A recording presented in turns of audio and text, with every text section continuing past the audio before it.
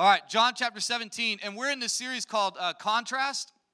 The idea of the series is that we are talking about what's the difference between a community of people that call themselves Christians or call themselves the church. What's the difference between them gathering and any other group of people gathering? What's the difference between people gathering to watch a movie or gathering to watch a sporting event or gathering at a family event and the people of God gathering together to worship God?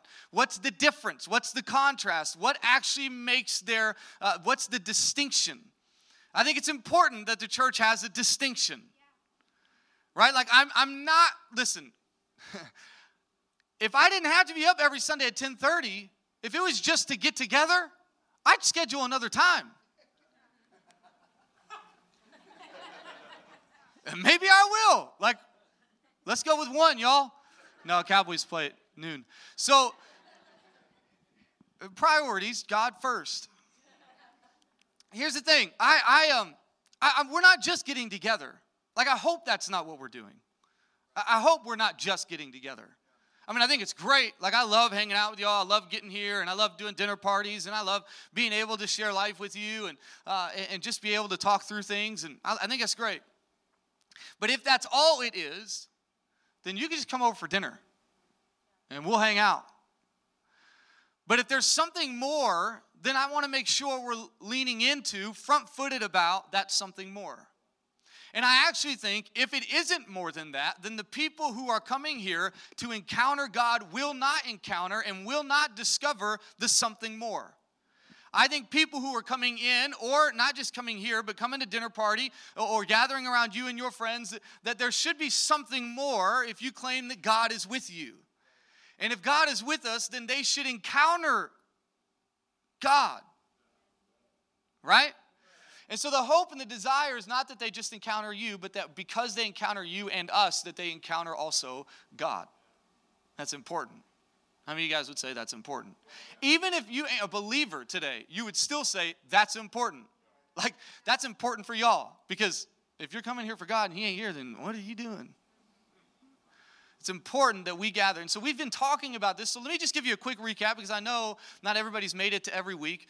And so I just want to give a quick kind of a mixtape, maybe a greatest hits of the last few weeks, all right? If some of you don't know what a tape is,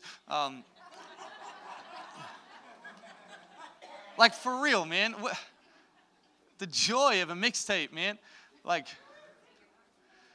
you can't skip past that song. No, sir. You're going to mess up the flow. You got to listen to the whole thing. You can't just make your own playlist and skip around all you want. You got to listen to the whole stupid thing. And how much you can fast forward, but you'll end up halfway through a song, and then you go back and forth. It's like ridiculous. And here's the thing. How do you know which way's forward and which way's back? Like when you put it on, you put the tape in, and then you go, wait, what? Like I put a tape in the other day. It's not labeled. I don't know which side's the front. What the heck, man? I'm sure there's ways to know that, but I don't care.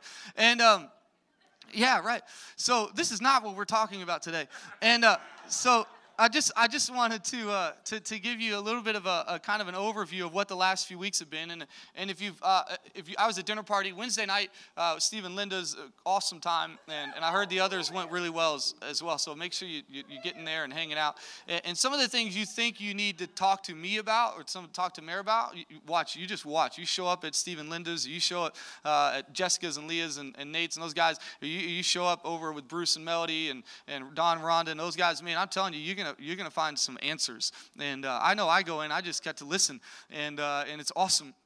And it is kind of intimidating though, because I'm like, I hope they say they got something. You know, the first question is, what'd you get the last couple weeks? And then there's like crickets, and I'm like, oh man. So sometimes I just don't go. No, so I went to dinner party, and Steve said this. He said, you know, we did this series a while back, and talking through Colossians and some of those. We like the 4 or 5 chapter books. They're nice. And he said, but I tell you what, this series on Ephesians, on Contrast Community, has maybe been the best one we've ever done. And so I want to just hit these 3, and then we're not going to be in Ephesians today. So sorry about you. But we were in Ephesians 2 and in Ephesians 4. And Ephesians is one of my favorite books in the Bible. So let me just tell you what we hit in the first couple weeks, and then we'll jump into John 17. Hopefully you've had enough time to turn there and hang out. First week we talked about the presence of God. That in Ephesians 2, he says that he's putting you brick by brick together, stone by stone together, that you might be a dwelling place for his Spirit. Not like Meredith brick by brick together, but Meredith and Amanda and Steph, like you putting you brick by brick by brick together.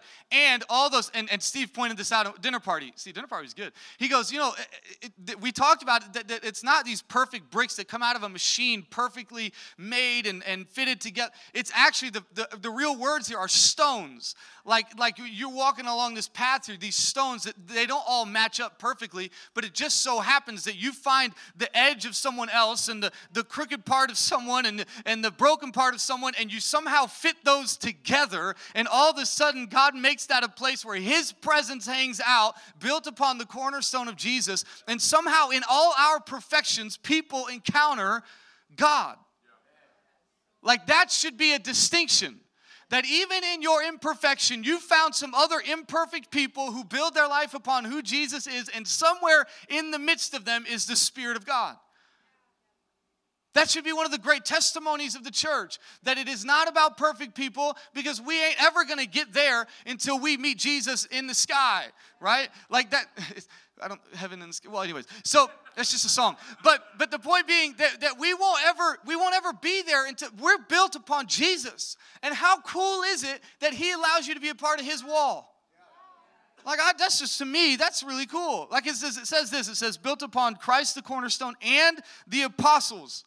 So for some of you who think you ain't worth much and you ain't got nothing to add and you got nothing important to do and listen, can I just tell you, you're in the same wall as Jesus and the apostles.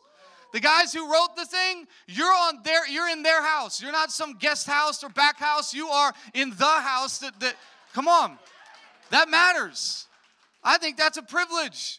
And I think it says to you that you matter, that what you have and who you are and where you've struggled and where you've been successful, all of it fits in.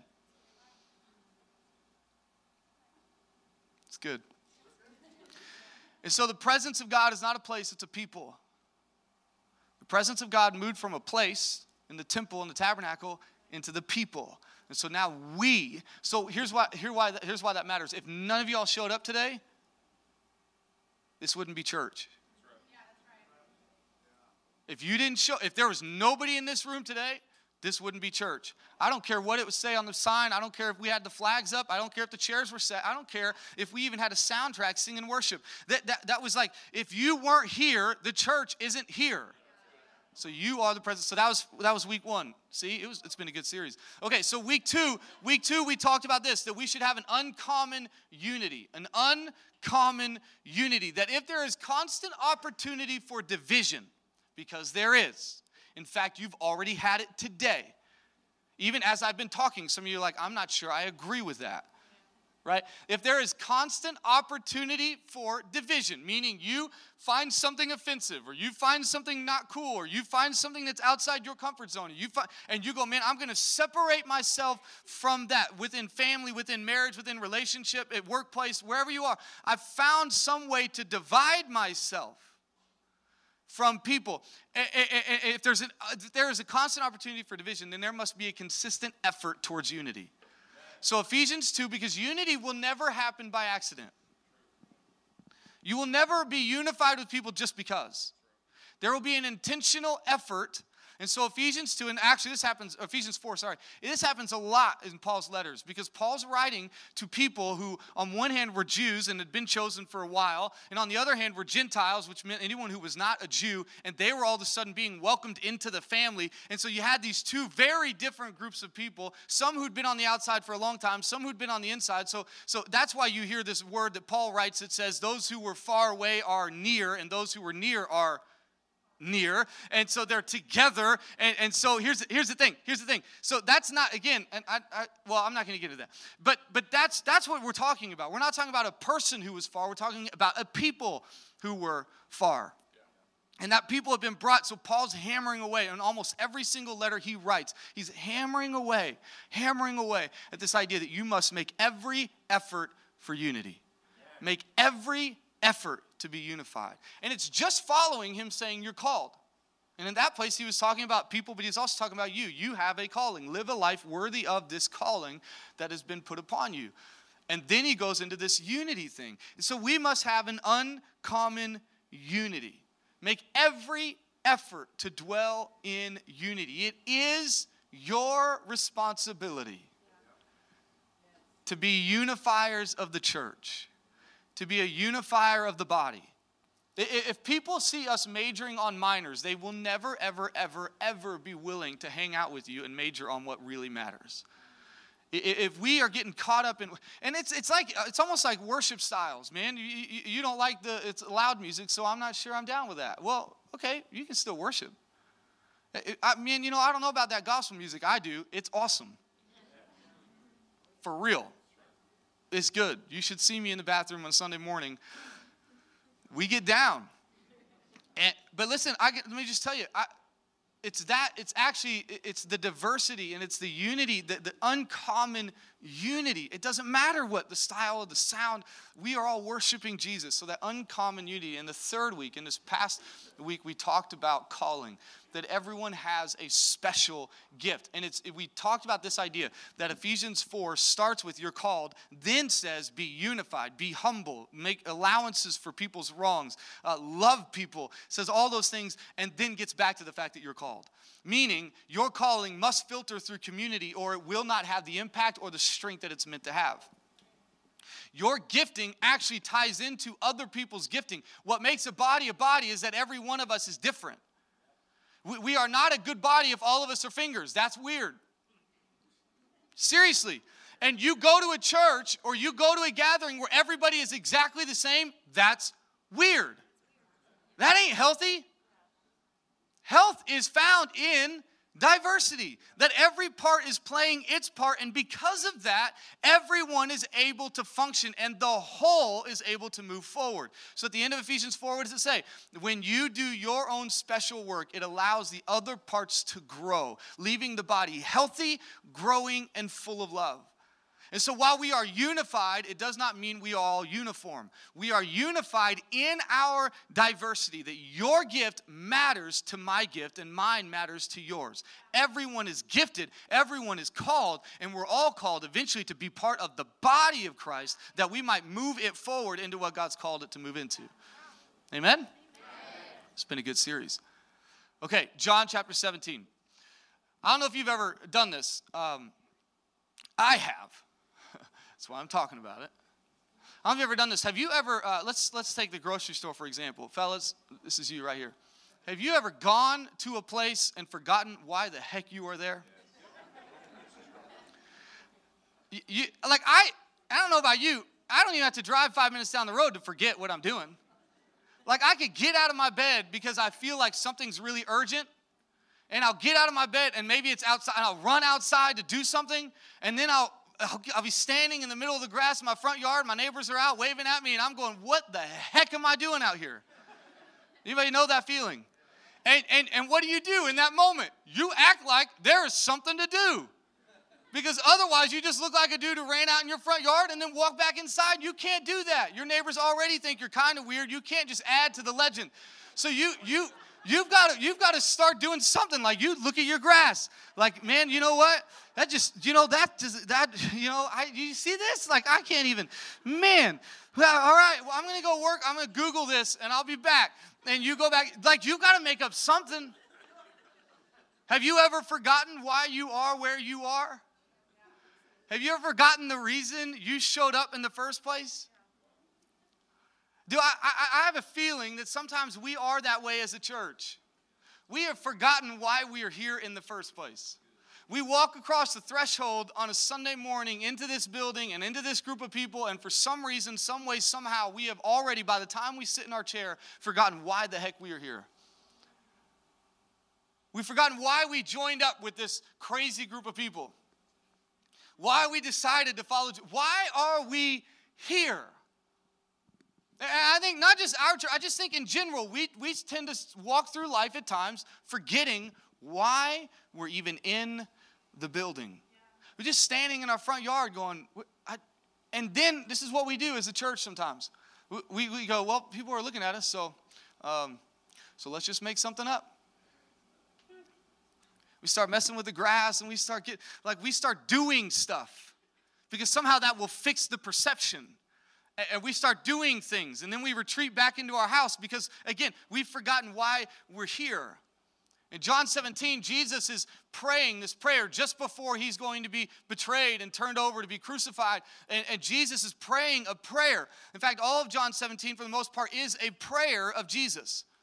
And it's cool to hear what Jesus prays, because prayer often will tell you what your heart is obsessing over.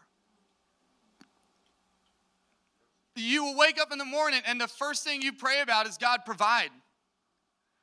Because maybe your paycheck was shorter than you thought it would be, or maybe a bill came in, or maybe you had a family emergency and there's things, and the first thing that comes up. Or maybe your prayer is, man, I'm pray over that person or that thing. And prayer, and not in a bad way, prayer often over the course of time true prayer will reveal where your heart is. And it's actually why you must pray. Because as you pray, you discover where you are, and in the process also discover where God wants you, and you begin to work your heart towards that place, and you begin to trust him, and begin to be honest with him, and you begin to be open with him, and you begin to be transparent with him. It's amazing how sometimes we can hide as much as we want, as much as we can, from what God is wanting to do and what he's wanting to speak into our life. And so prayer is that revelation of where you are. And so Jesus' prayer in John 17, just before he's going to be betrayed, he knows what's on the way. He came for this exact purpose, that he would live a perfect life, die, and be born again. And here's the thing, arise again. And so here's Jesus, and he's saying this last prayer.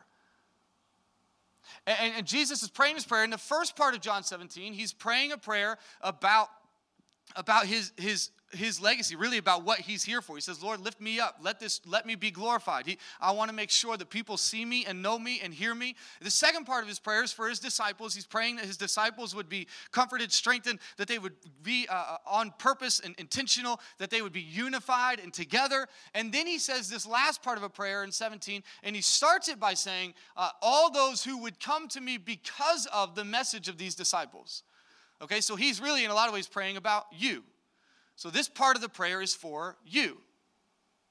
All right? So he's praying this part of the prayer. John 17, verse 21 says this, I pray that they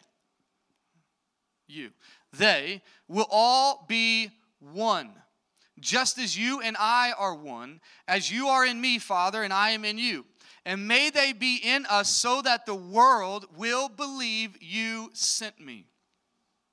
I am in them, and you are in me. This is verse 23. May they be made completely one, so the world may know you have sent me and have loved them as you have loved me. Okay.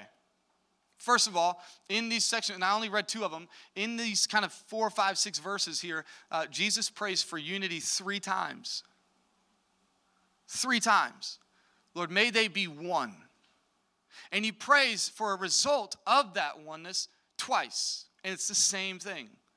So if we're looking at Jesus' prayer and trying to discover what is important to him as he knows he's about to be crucified and about to die and about to suffer at the hands of the people he came for, really, what is he praying? If we believe that's going to show us a bit about what he thinks is important, then we must pay attention to what he's praying. He's praying first for 3 things. He's praying 3 things, but they're all the same thing, that they would be one. I just think Jesus could have prayed a lot of different things.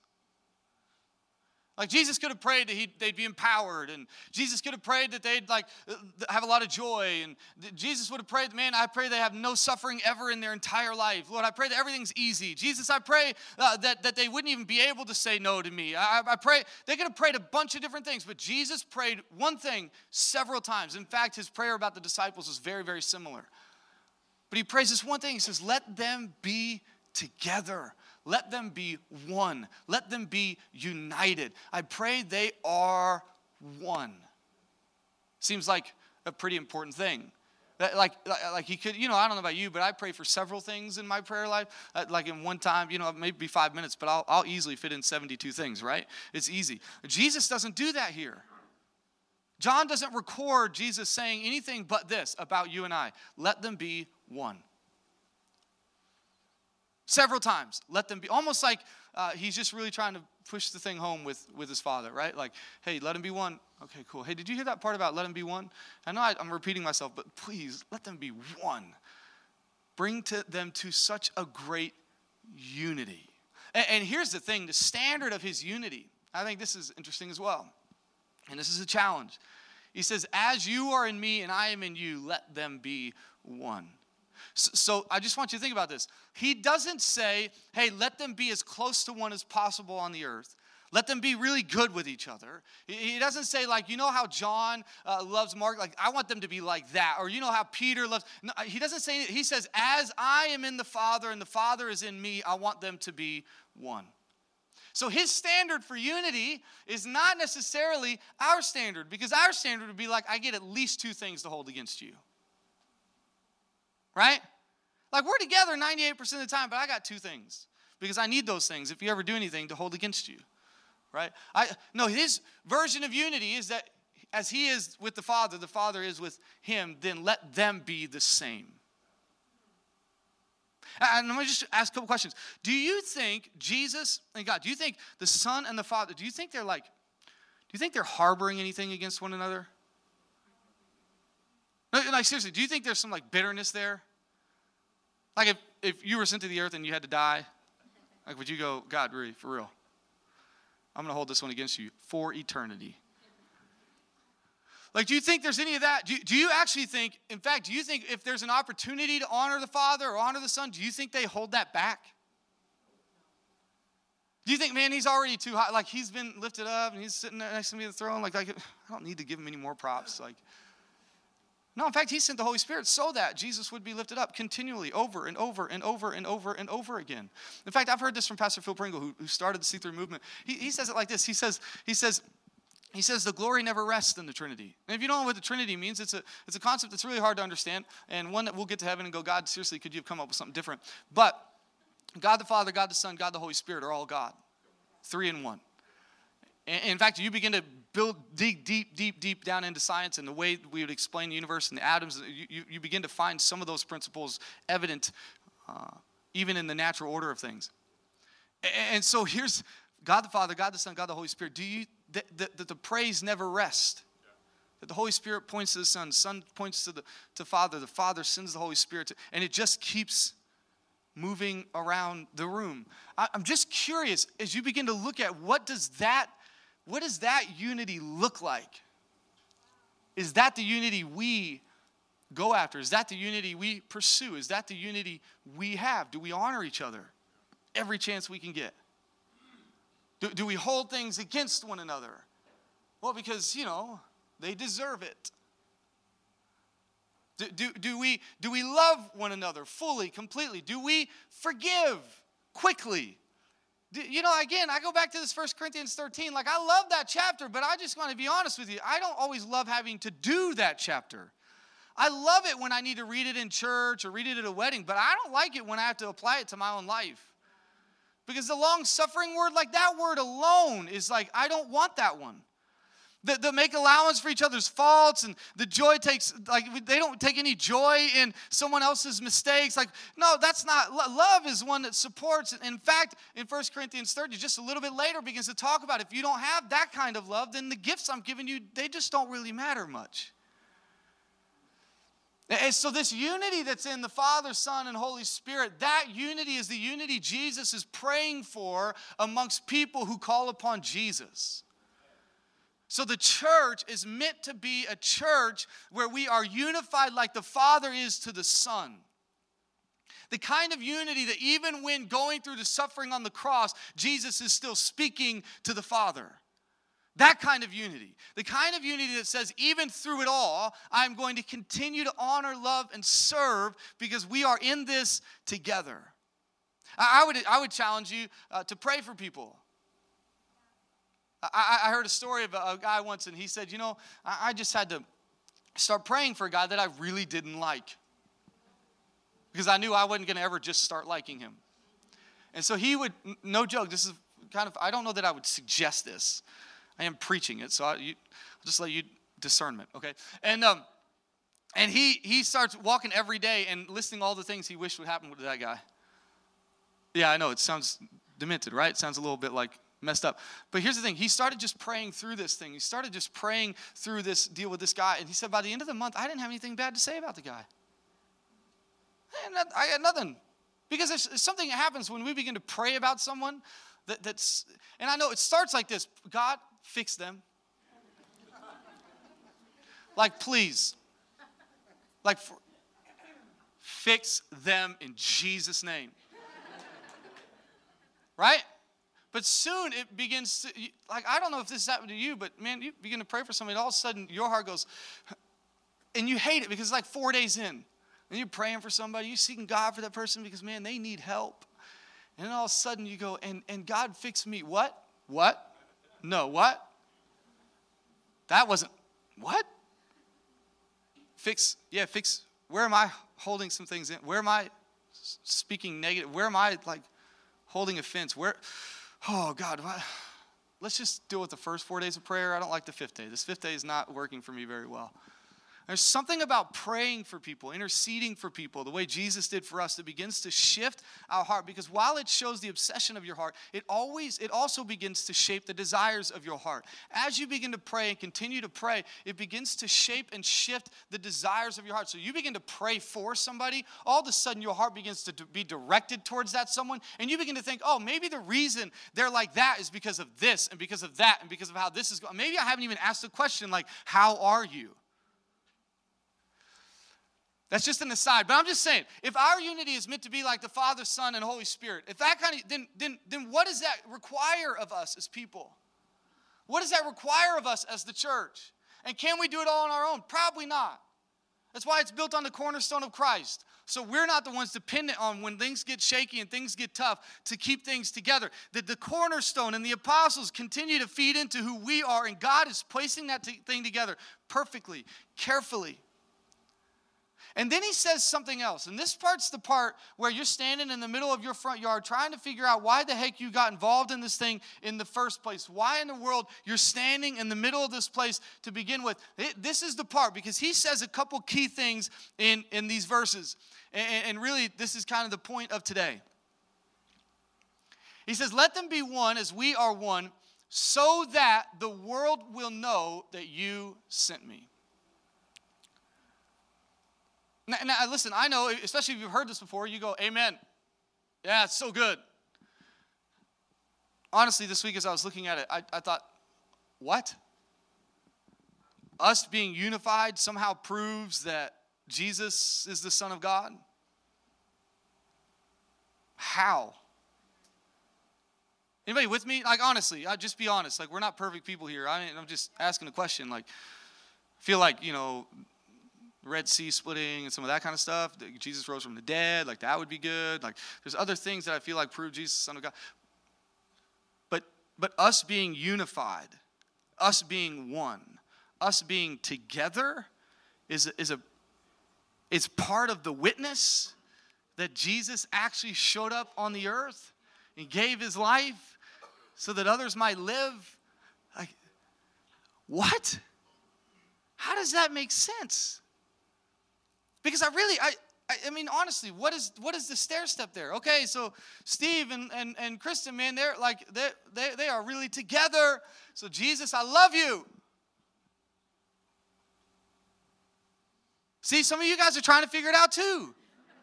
Like right now, you're going, that's where the tension is for me. Where's it? How does that make sense? But let me just put it like this. When you guys drove up in your cars, let's see all your cars. That's awesome. Some of y'all took the front row first. That's awesome. And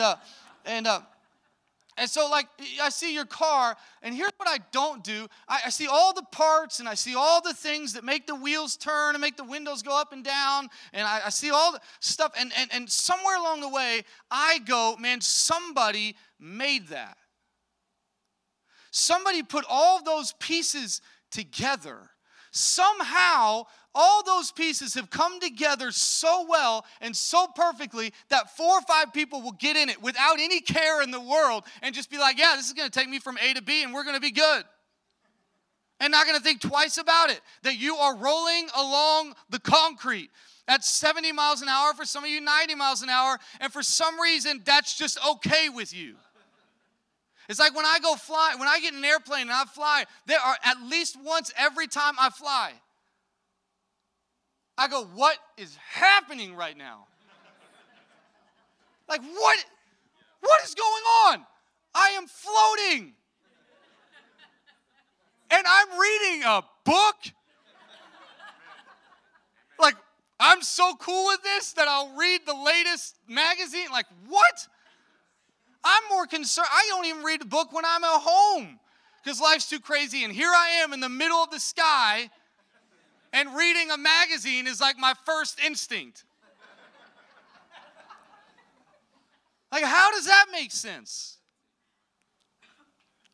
But here's the thing, and it's what happens in the body of Christ, and it's why we have to make every effort, and it's why we have to be a distinct community. Why? Because as we are fit together, as we are put together perfectly, somehow this body, somehow this church, somehow these people begin to move towards something and move in unison together and move in with purpose and intentionality and move with a vision and a mission and move into the lives of people and move into a city to change it and move at once with each other. And somewhere along the line, people go, there's no way that just happened.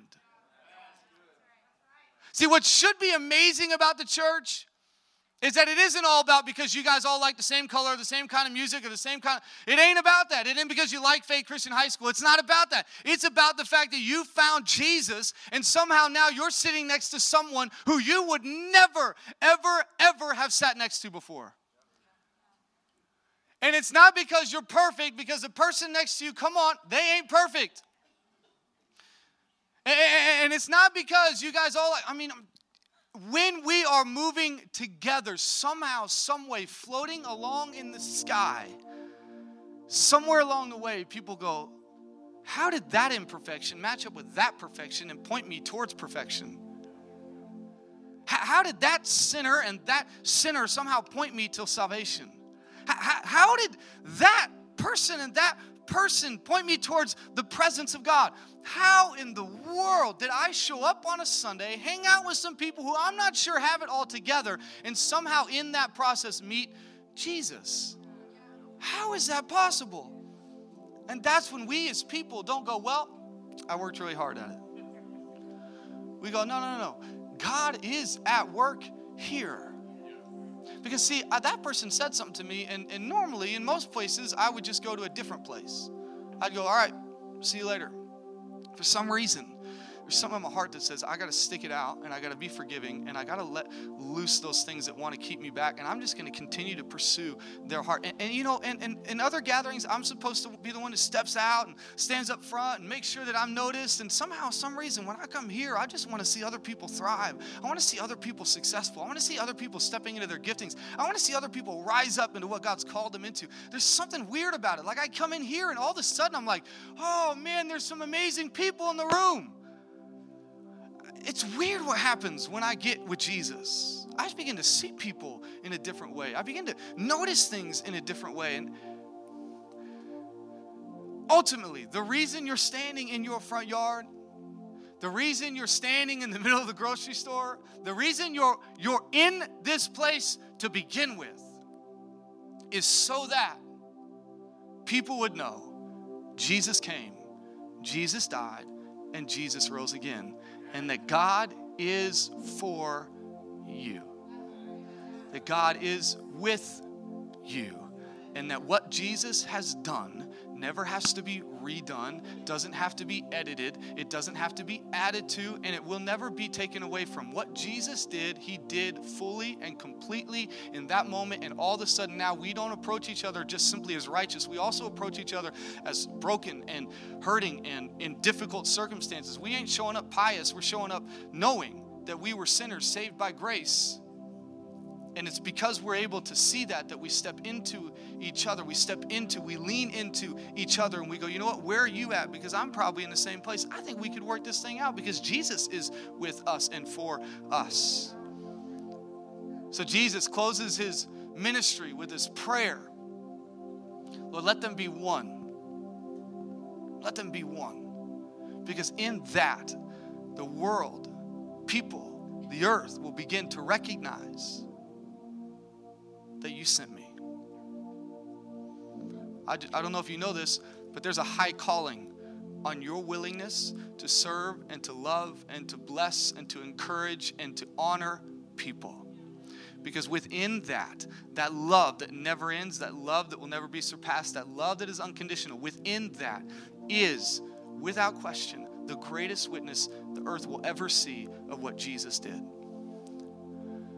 It will be the greatest witness that when we love people who may or may not deserve to be loved, and we accept people who other people won't accept, and we forgive people who seem to just keep doing the same thing over and over and over again. And when we fight for and make every effort for unity when everybody else would say it's time for you to move on from that. When we do those things, somehow, some way, in all of that, God is glorified. So I want you to look around the room and go, how can I lean into this? How can I pursue this? How can I make a way into this and be a part of seeing God glorified? Here's what I would say. For us to find unity with each other, for us to find relationship with one another at the level that God wants it and desires it for us, because He believes and He knows that it's what He's designed you for and made you for, so that you can step into your next thing.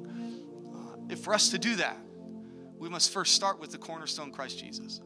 We must start with Jesus, because we have to know that in spite of everyone else's imperfections, in spite of how they're going to accept us or reject us or love us or not love us, in spite of all of those things, we must know that in the midst of it all, Jesus paid a price for everything we could ever do or think. And know that He will not, has not, and shall not ever, ever, ever stop loving you, fighting for you, leaning into you, inclining His ear to you, pursuing you, sending His Holy Spirit after you, because He wants you in relationship. And it is that acknowledgement, understanding, and revelation that allows for us to be a people unified.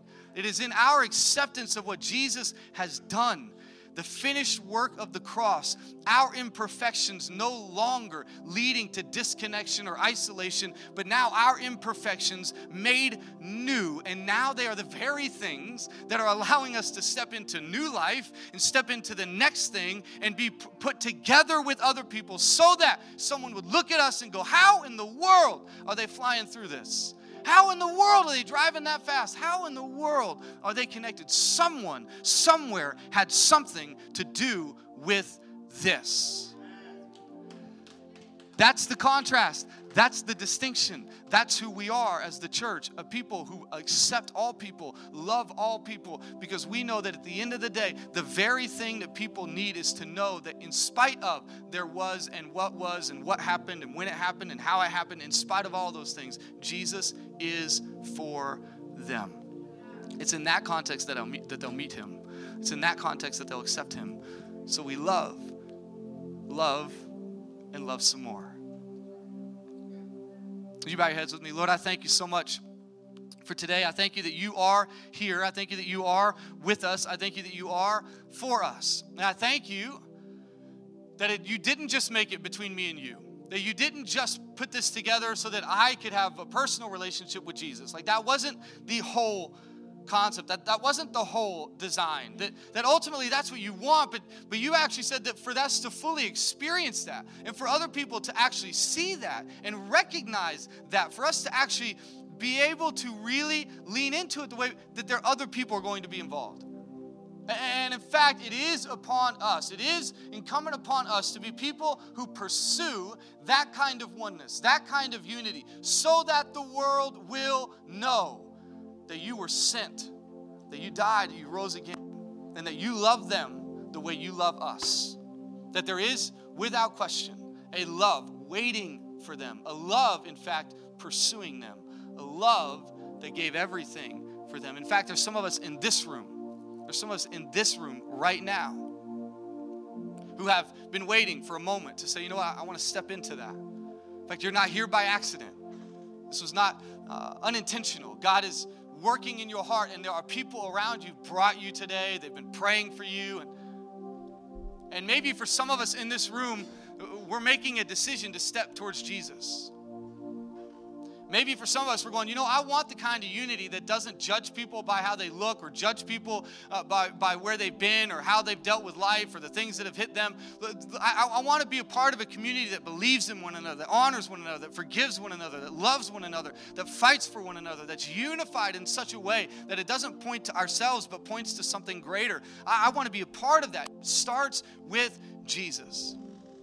And for some of us today, we want to make a step, a decision towards Jesus for the first time. For some of us, man, we let that go a long time ago. And for some of us, we're making a decision today, to step back into this life of Christ, to lean back into what it is to know Jesus, to just simply make a decision to surrender and to yield all things to God. Because in that, we will discover not only community, but calling, and how we fit into the body of Christ. And when we fit into the body of Christ, it helps other people fit into the body of Christ. And when everybody's fitting into the body of Christ, all of a sudden the body of Christ begins to move at a rate it's never moved before. And then all of a sudden people begin to recognize the body of Christ as one that is connected to Jesus. And all of a sudden they are going, I want to be part of that kind of community. God, the decisions we make today, right now, matter. They matter. Not just for our eternity, but even for the next years of our life. It matters. For some of you today, you want to go, I need to step back into Jesus. I need to step into Jesus for the first time. If that's you this morning, in just a couple seconds, I'm going to ask you to raise your hand, not to point you out, but to pray with you, to encourage you, and to make this decision with you, because we are in this together. If that's you this morning, you say, I want to step back towards Jesus. I want to step back into unity. I want to step back into faithfulness. I want to step back into grace and love and community at a level I've never stepped into it before. And maybe for the first time in a long time, that's you. Would you just right now, with boldness and courage in your heart, knowing this is without question the right thing, would you just right now, would you just raise your hand? I want to pray with you. Is anyone here that say, that's me? I want to step back into this today.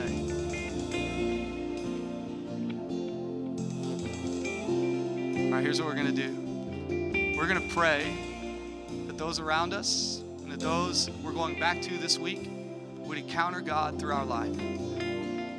Okay? We're going to pray for that 1 or 2 or 3 people you know on your street that need Jesus. I want you to just right now think about that person.